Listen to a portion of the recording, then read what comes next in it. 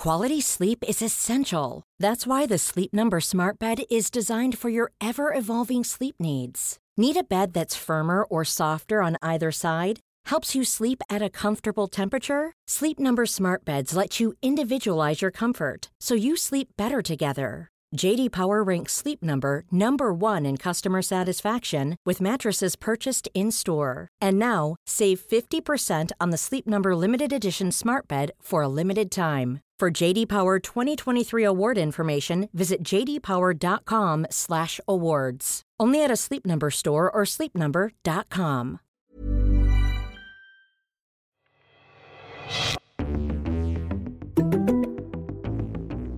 Last week, President Biden issued a sweeping executive order on competition, declaring that the past 40 years of antitrust policy had been a failed experiment. We are now 40 years into the experiment of letting giant corporations accumulate more and more power. I believe the experiment failed. The Federal Trade Commission, meanwhile, has taken on two of the world's richest men, Jeff Bezos and Warren Buffett, in just the past few weeks. All of it has the business press panicking.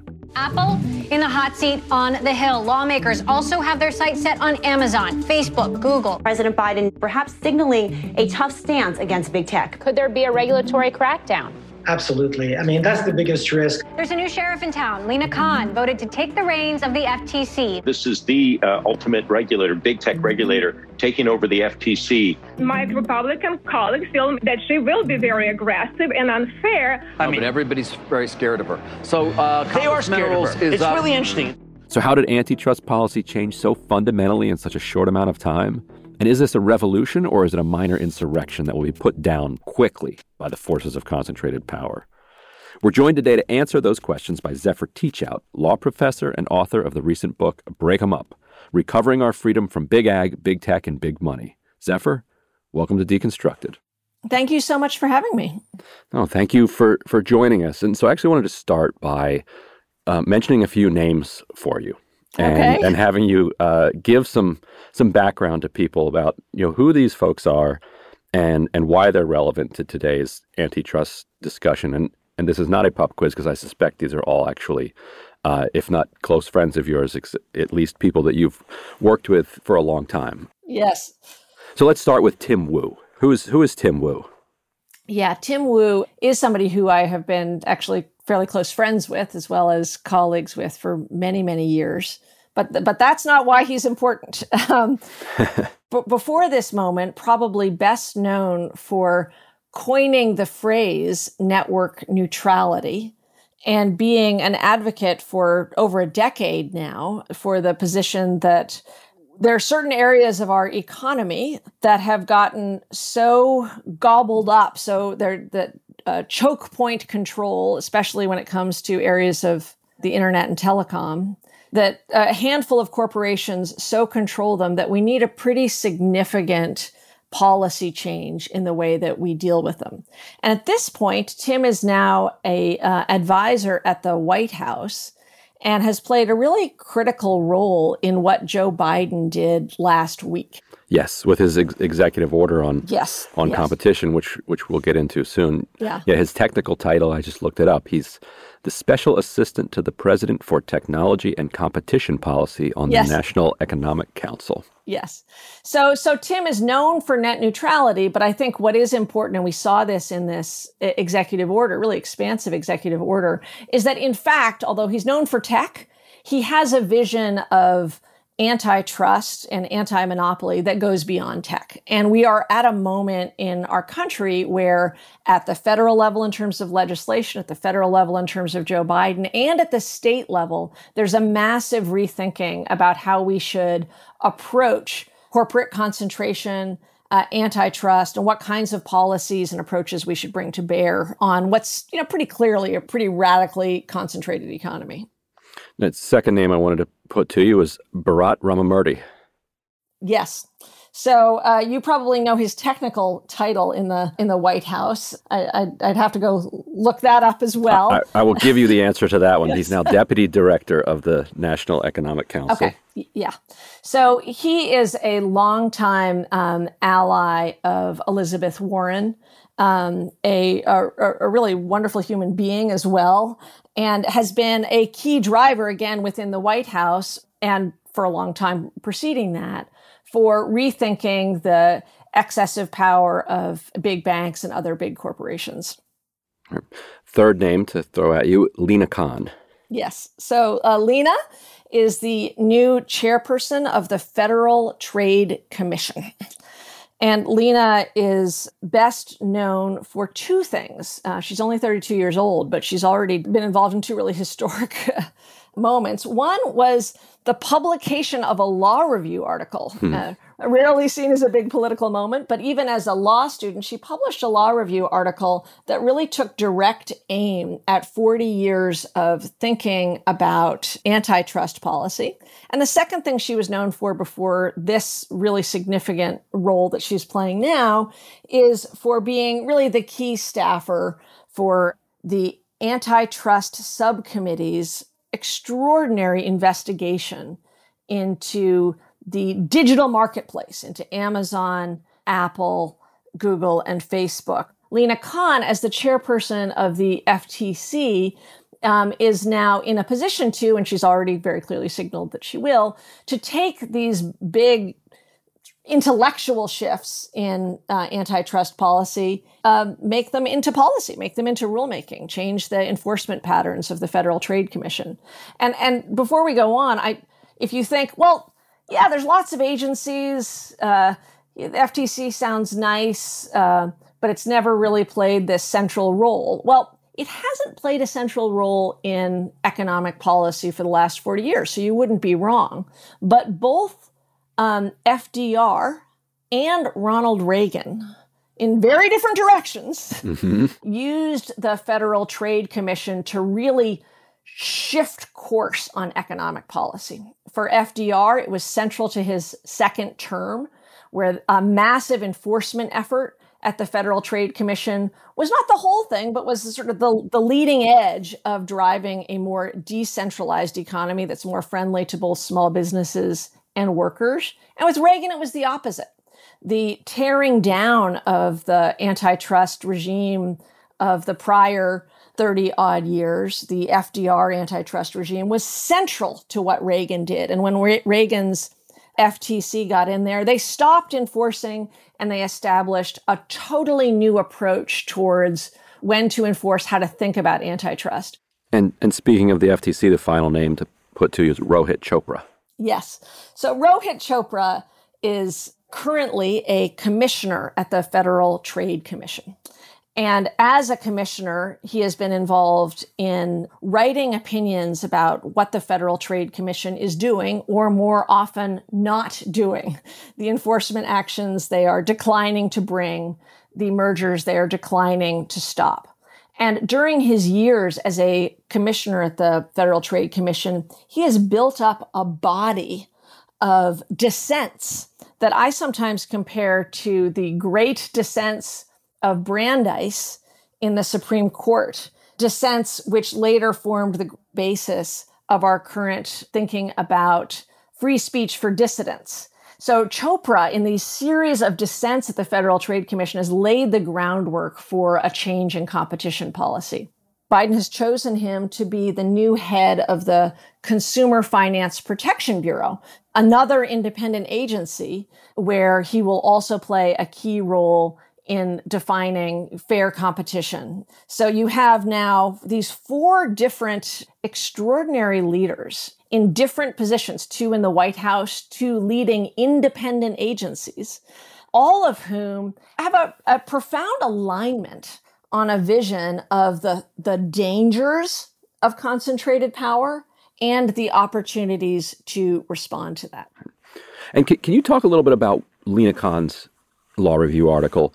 What was the argument that she was trying to make, and what was the idea that she was trying to dismantle? Yeah, I think it's actually, I'm going to start with the idea that she's trying to dismantle, because it's so pervasive that if you're listening, you may have, without thinking, may have embedded it in your own thinking. This is an idea that was pushed, Robert Bork most famously, also Aaron Director, key thinkers at what is broadly understood or talked about as the Chicago School of Economics, which you've talked about on this show before. And the idea epitomized in another law review article that changed the country. Sort of, there's moments where law review articles and books can really shape the direction of policy. Robert Bork wrote an article called The Antitrust Paradox. And in it, he argued that antitrust law as practiced from the 30s through the 70s was what was in Bork's target. Bork's, what's the metaphor people use? In his sights? In his sights, right. There you go. In his sights. And he argued that antitrust law as practiced was protecting competitors, not competition, and was actually harming consumers because it was blocking mergers, other kinds of exclusive contracts and business practices that would lead to effectively lower prices for toothpaste. And I'm collapsing this into Shakespeare in 30 seconds, but this is the most important thing Bork does, is the way to solve what he sees as a series of paradoxes and contradictions within antitrust law is to recognize, in Bork's words, that the sole purpose of this whole suite of antitrust laws is consumer welfare. It is not to protect the relative power of workers as compared to their employers, even if their employers have extraordinary amounts of power to set the terms of wages and benefits. It is not to protect small businesses that are in a position of being squeezed in the way that Amazon sellers are now squeezed by Amazon, or Uber drivers squeezed by Uber. The purpose of antitrust law, according to Bork, is consumer welfare. And in practice, that ends up being consumer prices. So this may sound kind of abstract, but when the rubber hit the road, when Reagan adopted this policy, it has profound implications. And this is what Kahn was taking on. And in her law review article, she goes into great detail about the ways in which Amazon cross-subsidizes, engages in practices that end up squeezing the sellers, squeezing potential competitors, dampening innovation. Now, I do want to say something about this article and about Kahn in general. It's a little pet peeve of mine. Kahn's article was really important about Amazon, but it was about much more than Amazon. It was actually about agriculture, and it's about airlines, and it's about pharma, and it's about the way we think about economic policy. So my pet peeve is you will often see Kahn described as a thorn in the side of big tech, or a big tech opponent, anti-tech. She's not anti-tech at all. One of the things that we have seen is that these big tech companies are destroying innovation. They're buying up competitors. They're choking people who might have more exciting ideas. It's pro-tech, and it's about economic theory, not just tech policy. And what Kahn, along with Wu and Chopra and others, and I'm part of this movement, is an attempt to recover something that Louis Brandeis held dear, which is starting with the world as it is and power as it operates in practice. So it's very fact-based. It's very much focusing on like what actually happens, not what the theory does. And that's where Kahn's training is. She started talking to chicken farmers about their experience. She wrote great articles about seeds and patents and Monsanto. So she actually started in ag. And then I believe that those insights helped her look at big tech without the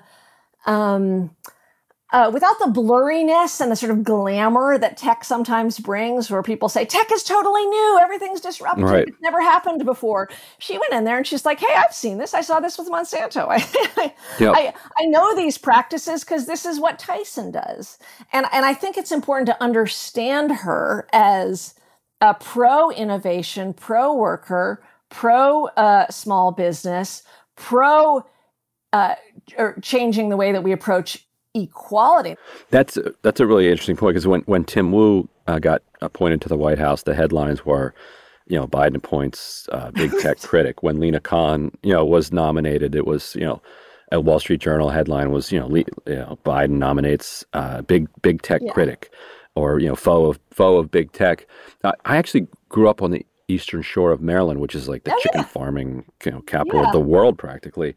And one of the first articles I ever did, almost 20 years ago at this point, was about chicken farming. And that's a really interesting insight that was some of her first work, because the concentration in ag in general and in the poultry industry in particular is feudal. It's modern day sharecropping. Like and friends of mine that I grew up with are involved with, they call them chicken growers, because all they do is take eggs, from, say it's Tyson or Purdue, and Purdue still owns those eggs.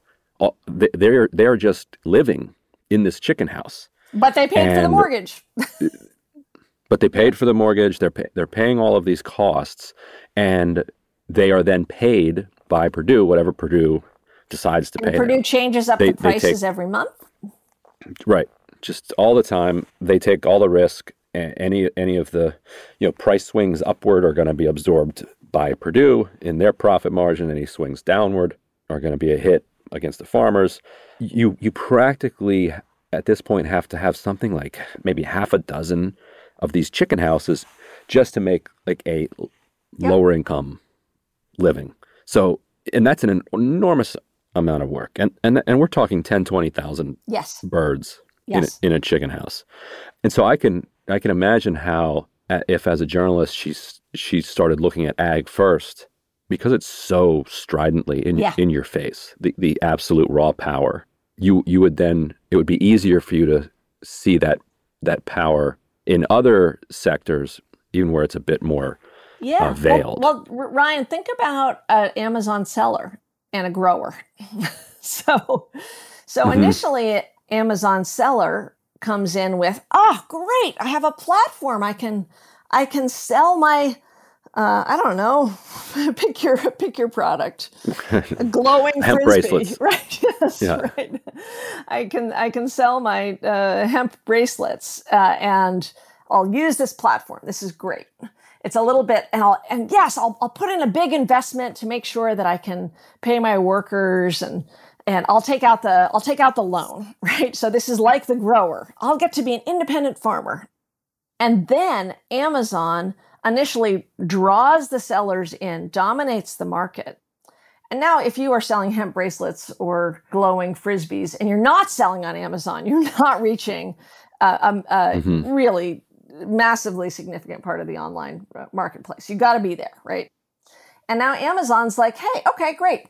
In exchange for being on our marketplace, here's what you have to do to be well enough ranked that people know you exist, right? In search results. And search results are by no means neutral, right? So Amazon collects data in the way that Tyson collects data from the sellers. It changes up prices. It experiments. And at this point, it's taking 20 to 30% of the cut of the sales because it put itself in that choke point position. So the Tyson-Purdue model is increasingly the model for big tech. It's the role that Facebook plays in relation to news organizations, taking as much value as it can, sitting in a position of total dependence, where many news organizations are wholly dependent on YouTube, Google, and YouTube obviously owned by Google and Facebook. So once you see that this is actually the model of a lot of our economy, you can see, well, this is actually what antitrust law was designed to do, is to protect from the Purdues of the world Amazons of the world, sitting in a position where they can squeeze, control, manipulate, and take all the upside. And the Democratic costs are extraordinary. Lena was actually one of the first reporters to talk to farmers about how not only were they getting squeezed, but they were scared, and that there's enormous amount of fear in the way that this, feudal, as you rightly say, this feudal economy works. Hey, I'm Ryan Reynolds. Recently, I asked Mint Mobile's legal team if big wireless companies are allowed to raise prices due to inflation. They said yes. And then when I asked if raising prices technically violates those onerous 2-year contracts, they said, "What the f*** are you talking about, you insane Hollywood ass?" So to recap, we're cutting the price of Mint Unlimited from $30 a month to just $15 a month. Give it a try at mintmobile.com/switch. $45 up front for 3 months plus taxes and fees. Promo rate for new customers for limited time. Unlimited more than 40 gigabytes per month. Slows full terms at mintmobile.com. One size fits all seems like a good idea for clothes until you try them on. Same goes for healthcare. That's why United Healthcare offers flexible, budget-friendly coverage for medical, vision, dental, and more. Learn more at uh1.com.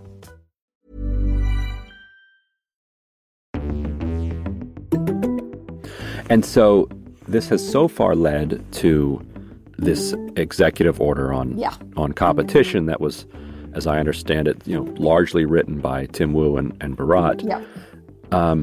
And it cuts across 72. It includes 72 different bullets. Yep. But what are when people hear executive order, they hear, okay, well, it's a piece of paper. Right. Congratulations to you for putting words down on paper. Yeah. Nothing is going to change in the real world. But this executive order does appear to have some teeth because there are actually laws already on the books. So it's not just an order.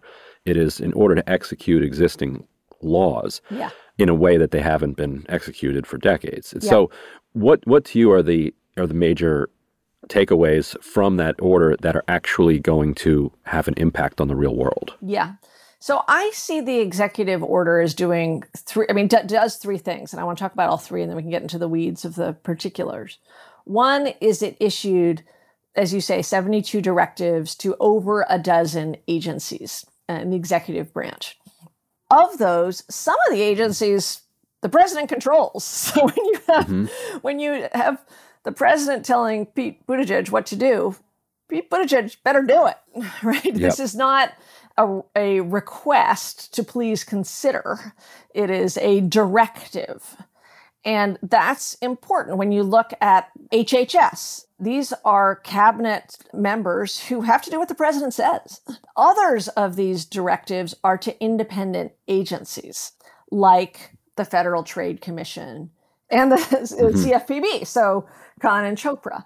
And so I think it plays a couple different roles. One is it makes some, we're not inside, but it makes some agencies do things they probably don't want to do. There's been 40 years of an ideology that concentration isn't our job. So we can't know from the outside where there was agreement and where there wasn't. But some of this is the president saying, hey, you got to do this. Now, for something like the FTC or the CFPB, this executive order is deeply aligned. But Khan and Chopra are going to be in the sights, in the crosshairs of some of the most powerful interests in world history, big lobbyists. We've seen the Wall Street Journal. You had a great quip on this. Totally obsessed. Totally obsessed with. They've lost their minds. They've written 4 articles about Lena Khan. She's been in office less than a month. Right. That she's as Fox News is to AOC. Yeah. Wall Street Journal is to Lena Khan. Yes, as Fox News, it was perfect. But more seriously, she is very clearly going to be attacked for every move. And she's going to be attacked with a lot of big money behind her. It's really important that the Biden administration clearly signaled that the wind is at her back and the president is fully supportive of the direction that the FTC is taking. That really matters. So the directives in that direction, were to say really significant, asking the FTC to put a ban on non-compete clauses. Talk about anti-competitive behavior. Your employer says, in order to get this job at Burger King, you have to agree not to work for my competitor. The Biden administration is saying to the FTC to do this. My strong guess is this is a direction the FTC was already headed. But it really helps to say, no, the president is fully behind this. Same with the CFPB. Right. It seems like the Wall Street Journal and that element of the right of the business wing is trying to kind of cleave Lina Khan off from the administration. Exactly. And say that this is a rogue, renegade regulator who has to be reined in. Yeah. But for the Biden administration to say, no, here is an executive order, we're specifically directing her to do these things that you're saying. Yeah. You want to take on Khan, you're taking on me. Right. Now, it feels like that would be an even stronger argument if the Department of Justice were riding in with her too. So I want to talk about this vacancy. We're now pretty deep into July of the first year of the presidency. Yeah. And he still has not appointed an assistant attorney general to run the antitrust division at the Department of Justice. All the reporting is that Jonathan Kanter, who is another name I'll ask you about now, is a leading candidate for that position, yet hasn't been named. So who's Jonathan Kanter, and what is going on with the White House's inability to fill this role? Yeah, there's some real it's a really weird situation for those of us who care a lot about this issue, which I think should be all of us, because you get this great executive order on the one hand, and then nobody at the DOJ. So the Federal Trade Commission and the Department of Justice actually share a lot of authority. And then there's some areas like criminal sanctions where the Department of Justice is the enforcer who can bring criminal sanctions for antitrust violations. And then there's some sector-specific area where the Department of Justice has sole authority. It's a complicated blend, but they often have dual jurisdiction over competition. So you have and the it does sound in the weeds, but it really matters. And again, just to look at history, it really mattered for Reagan and it really mattered for FDR. The person in charge of antitrust enforcement at the Department of Justice plays an absolutely pivotal role in driving the president's and the executive branches, the Department of Justice's economic policy. It's at the heart of the economic policy. It has been, I'm just repeating what you said, but to get to the weirdness of it, we've had 6 months of a presidency that has all these signs that it cares enormously about competition. And it doesn't have a permanent person in this slot. And Jonathan Kanter is the leading candidate from this, let's just call it the neo-Brandeisian wing, the wing of thinking about anti-monopoly that says fairness matters. It's more than consumer welfare, and we've been under-enforcing. So both the purposes are broader than consumer welfare. It's also about democratic purposes, small businesses and labor, all that matters. And we've just been asleep at the wheel while there have been all these mergers, and asleep at the wheel during decades of uncompetitive practice. The person who represents that position is Jonathan Kanter, who, among other things, is, I think in your reporting, maybe it was David Dayen's reporting, I'd have to go back, was sort of the key architect of some of the most well-crafted cases brought against Google. As everybody's aware, there's all these cases against Google, Facebook, and there's different levels of precision and skill, and Kanter is on the leading edge. And which now they're trying to use as a disqualifying right, yes. characteristic. Right, Just like Amazon and Facebook have both said that Lina Khan should recuse herself from regulating them because she has expressed ideas about antitrust that don't comport with their business practices. I've never heard of Ben Bernanke. Not be able to regulate them. God forbid we have somebody in office who has studied something. Right, and they've said the same thing about Jonathan Kanter, that because he has sued Google in the past, that's would disqualify him, which is just a remarkable assertion. Yes, right. When you want to bring on somebody who is going to craft great cases against, forget tech, just great antitrust cases, you want to bring somebody who has, in fact, crafted great antitrust cases. Right.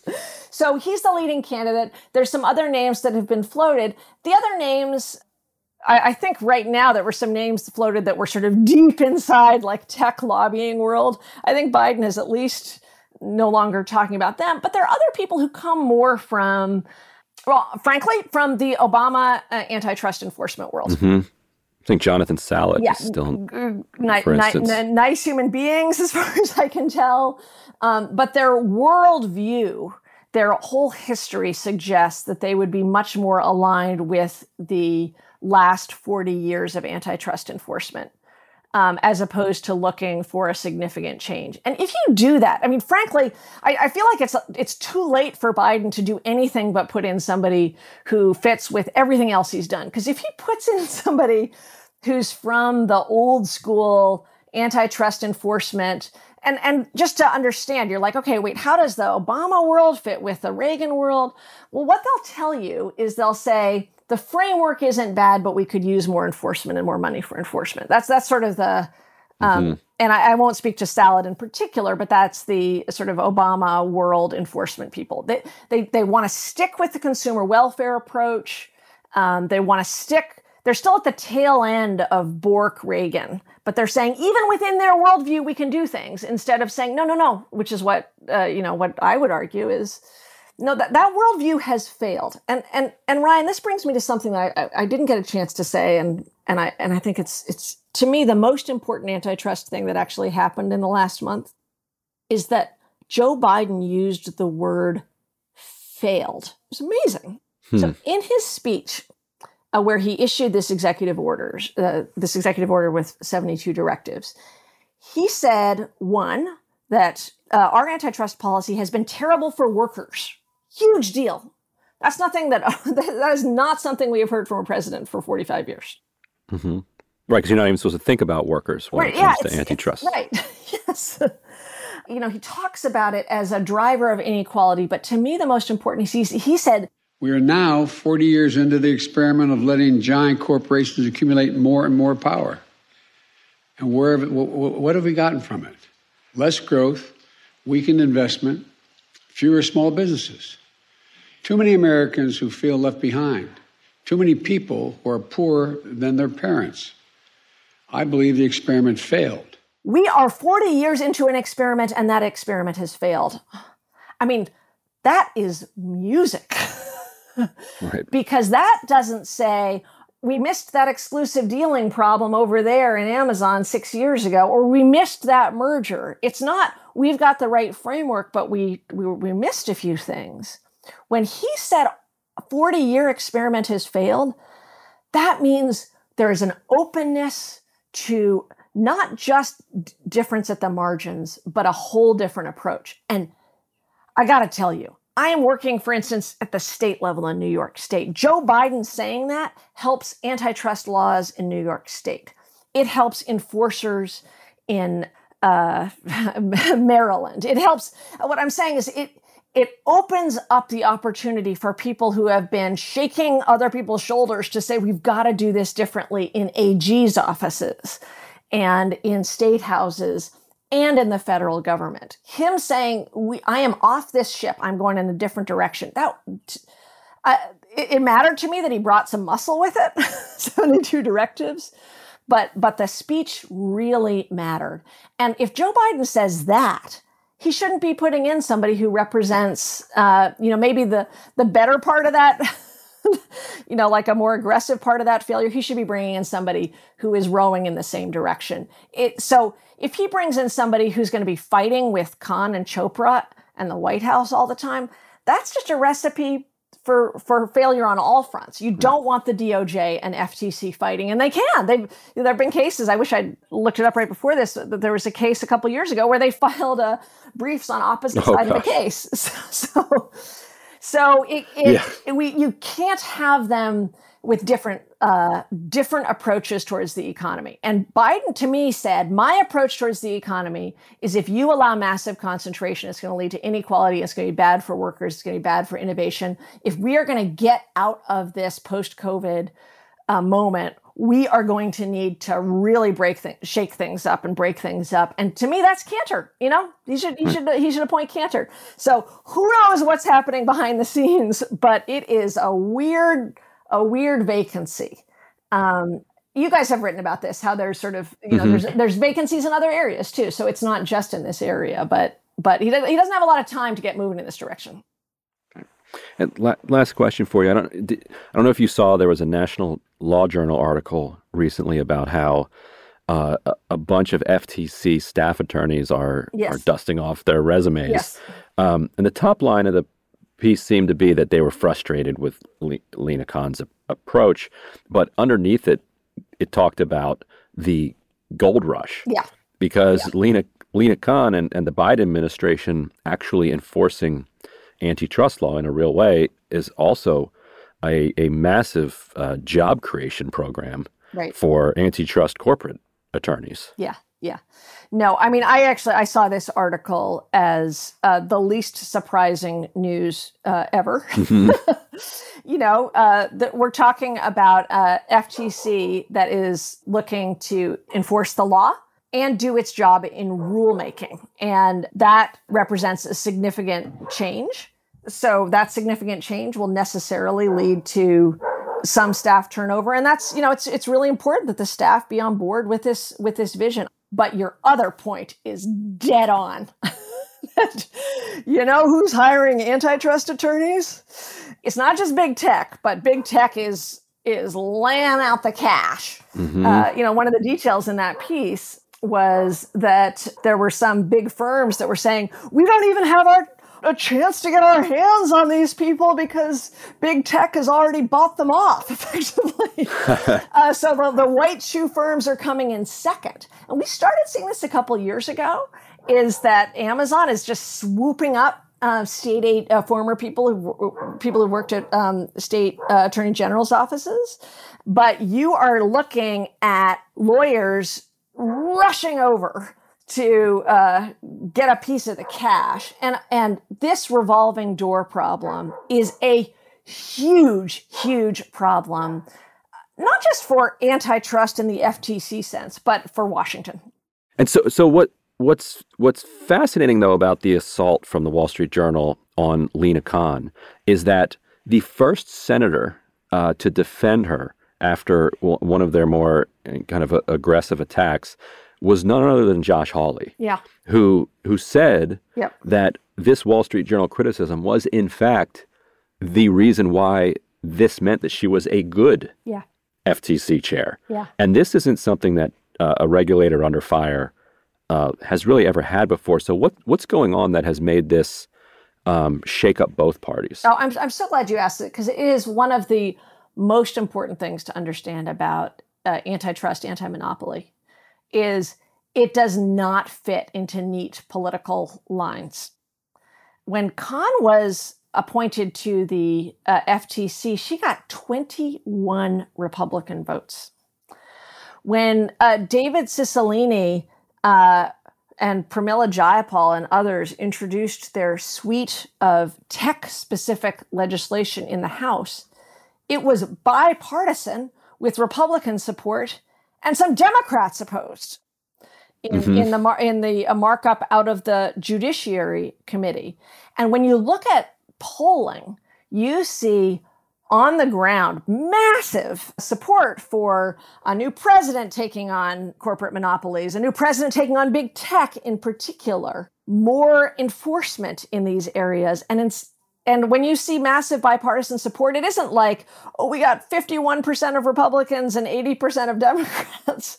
It's actually that the numbers are about the same for Democrats and Republicans. So on the ground, the support for breaking up corporate monopolies is one of the more truly bipartisan areas. And, looking at this Republican Party, it's hard to believe that there can be such a thing as actual bipartisan behavior, but we're seeing it. We see it with Ken Buck, and we see it with some of the Republicans in the Senate. Now, we got to see where the rubber hits the road on the legislation, but so far, there is actual bipartisan support. And then there's some real bad faith actors like Jim Jordan who say that they're anti-big tech, but seem to be it seems like right, their job. They just mean that they're mad that they think they're getting shadow banned by Twitter. Yeah, right. The other part of that, Ryan, is there's some Democrats who you might think, oh, if this is taking on big corporations, we're probably fine with them. No, we actually have some real work to do. In the House, we're seeing mostly a lot of California Democrats carrying water for big tech. And while you have Ken Buck supporting important bills that would allow for basically stop big tech from buying up competitors.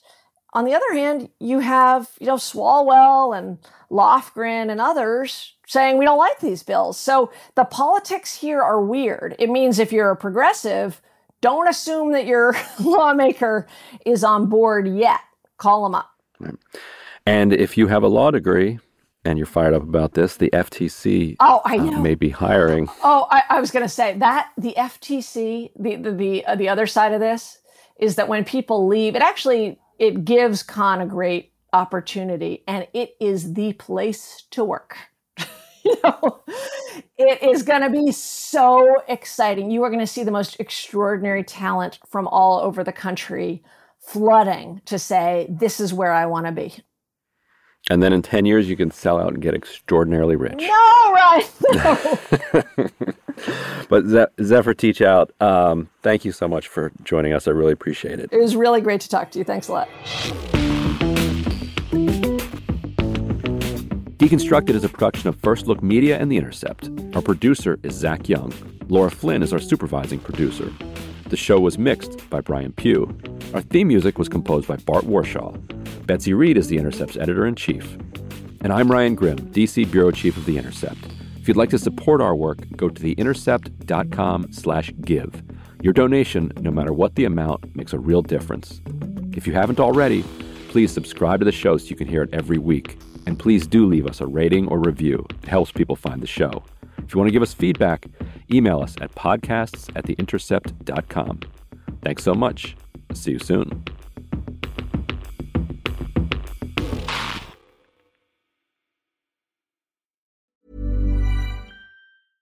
Imagine the softest sheets you've ever felt. Now imagine them getting even softer over time. That's what you'll feel with Boll & Branch's organic cotton sheets. In a recent customer survey, 96% replied that Boll & Branch sheets get softer with every wash. Start getting your best night's sleep in these sheets that get softer and softer for years to come. Try their sheets with a 30-night guarantee. Plus, get 15% off your first order at bollandbranch.com. Code BUTTERY. Exclusions apply. See site for details. Even when we're on a budget, we still deserve nice things. Quince is a place to scoop up stunning high-end goods for 50 to 80% less than similar brands.